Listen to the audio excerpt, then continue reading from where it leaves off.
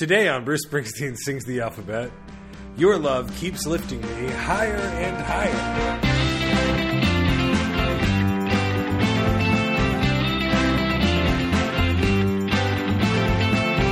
Hey everybody, you're listening to Bruce Springsteen Sings the Alphabet, the only podcast on the internet that talks about every single Bruce Springsteen song in alphabetical order, even if it means we got to wait a couple years to come back around to it. I'm JB Clark, joined as always by Rob Carmack. Rob, how are you doing today?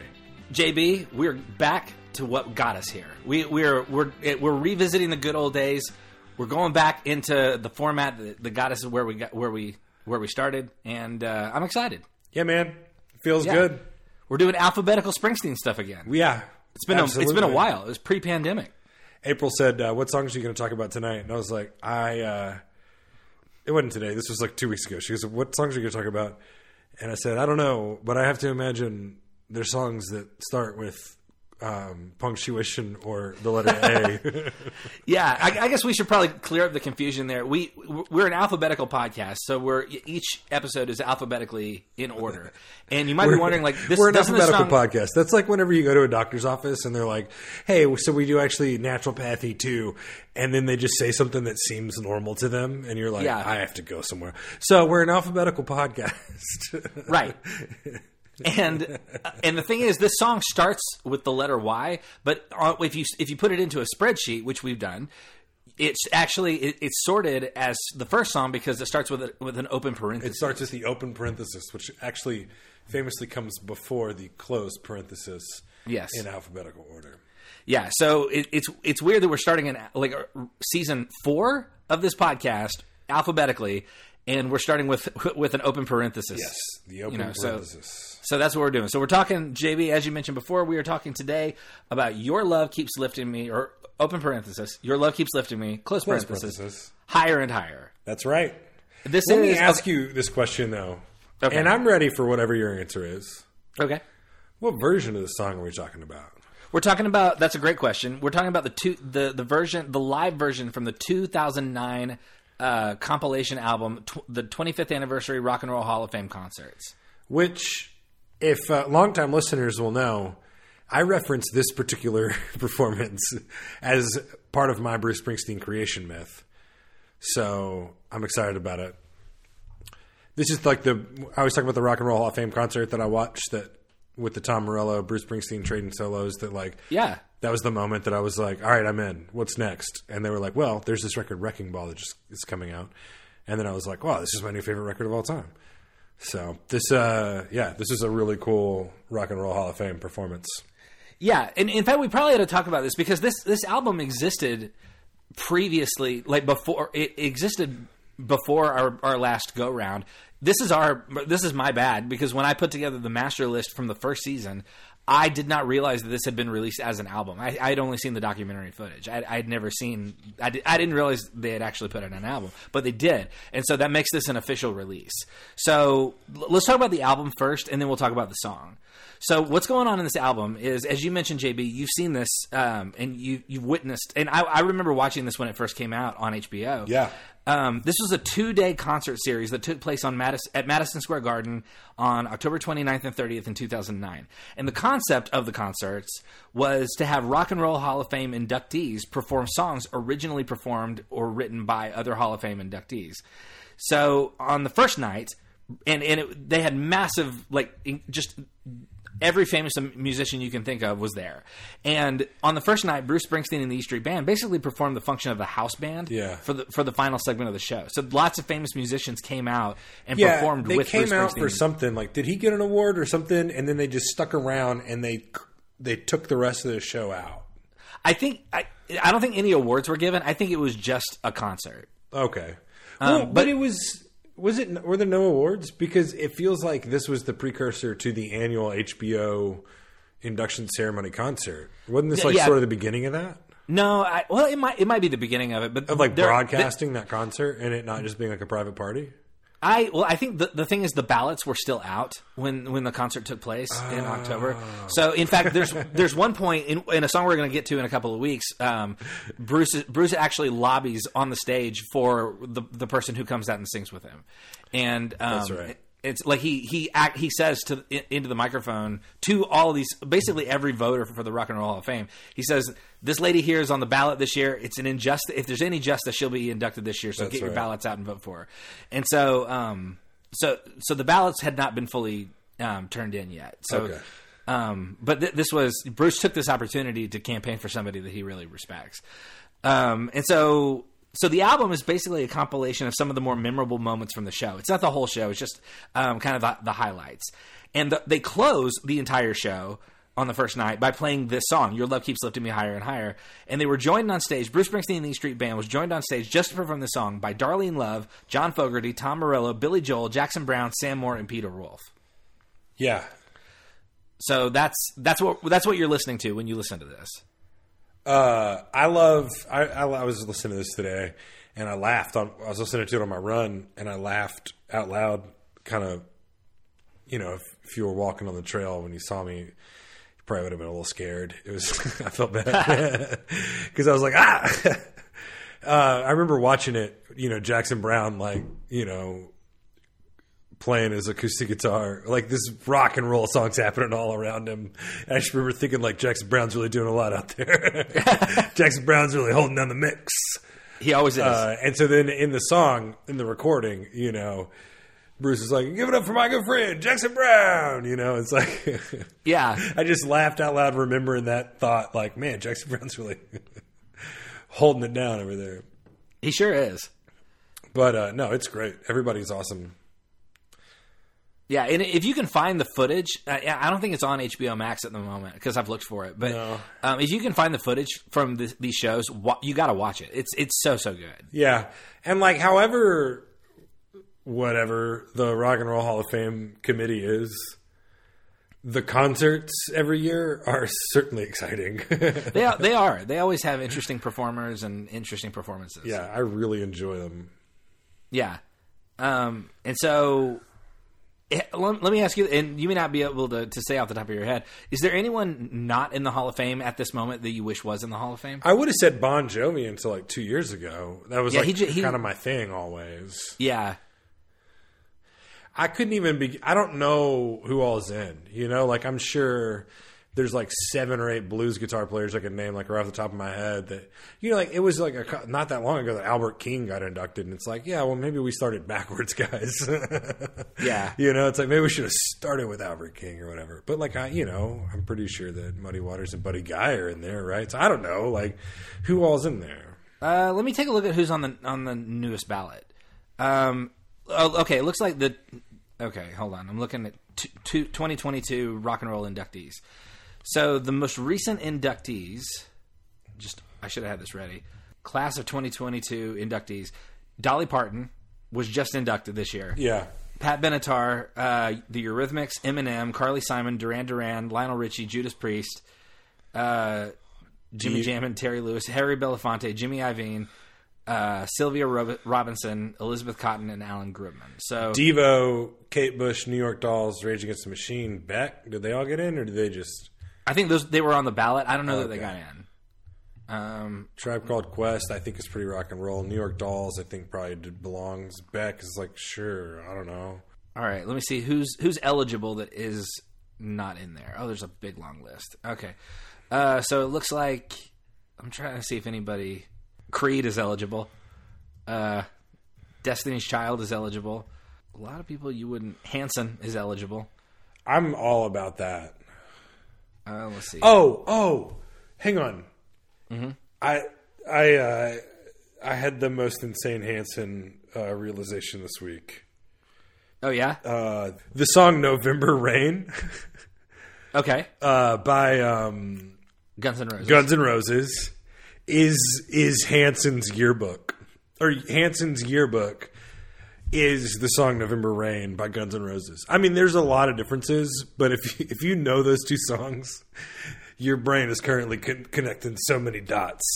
Oh, interesting. I just hadn't listened to "November Rain" in a very long time, and I was listening to it the other day for whatever reason, and then I was just like, and I'm looking through the yearbook. Okay.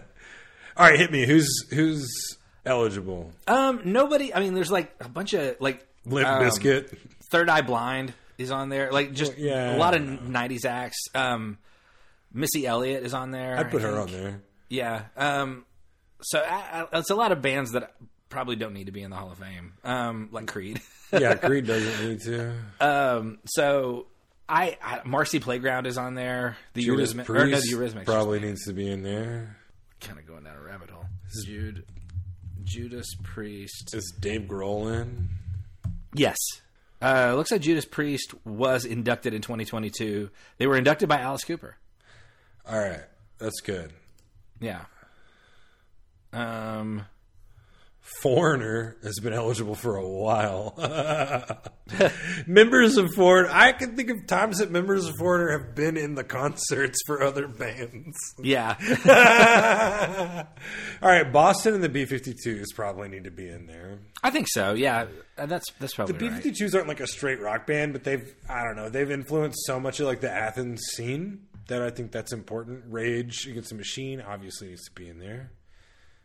Soundgarden probably should be in there sooner. I think so. Yeah.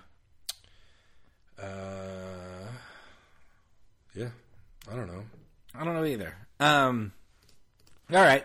Well, let's talk about this song. Because we spent a lot of time talking about the Hall of Fame and the concerts, but this is a cover song. This is not and by the way, if you're listening for original Bruce Springsteen material, it's going to be a few weeks because we had a lot of covers here to get through. And this is the first one. This is obviously a cover. It was not written by Bruce Springsteen. It was actually written in 1967 by Gary Jackson, Raynard Miner, and Carl Smith, and originally recorded by Jackie Wilson for his album Higher and Higher, which also was released in 1967. Yep.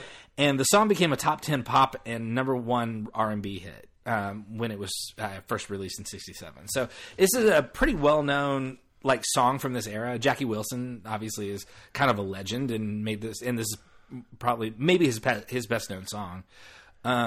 So that's kind of my first exposure to this song. I remember was when I first saw Ghostbusters 2 when I was a kid, and that's how I always think of Ghostbusters 2 when I hear this song. It's just a part of the zeitgeist, man. Yeah, it is. It's an incredibly well known song, and I think this is one of those songs that if you were in the room when Bruce Springsteen and the E Street Band kicks this song into gear, that it's pretty much irresistible. You know what I mean? I can really imagine him just closing a show with this, and it's pretty. Obviously, the E Street Band is unmatched. They're great, and all these guest performers are great. I feel like this is equivalent of Booker T and the MG's Green Onions as far as needle drops go. I mean, yeah, it's up there for sure. Yeah. Yeah. So this performance of the song, it's big, it's energetic. I bet it was absolutely just complete ecstasy to be in the room while they were performing this. Oh, I can't imagine. Yeah. What do you hear anything noteworthy musically? I realize a live recording, it's hard to sort of pick it apart like you would a studio album. But what do you hear when you listen to this? My whole thing is towards the end when you're just is he asking the crowd to get louder? And then you're he's asking the crowd if they want a key change. And then you're yeah, let's get a key change. And then you're when are you going to do the key change? And he just and then he does it, and then he starts asking if they want to get higher again. And you're thinking, are they going to do another key change? And they're not. They're just trying to get louder. Yeah. And I just imagine a funny skit of a backup singer just changing keys and getting louder at all the wrong times. And, yeah. But I love it. He's just calling because it's so many people. They obviously have rehearsed this song 1 or 2 times because there's just so many famous people. But they also all know music really well. So Bruce is sort of playing quarterback.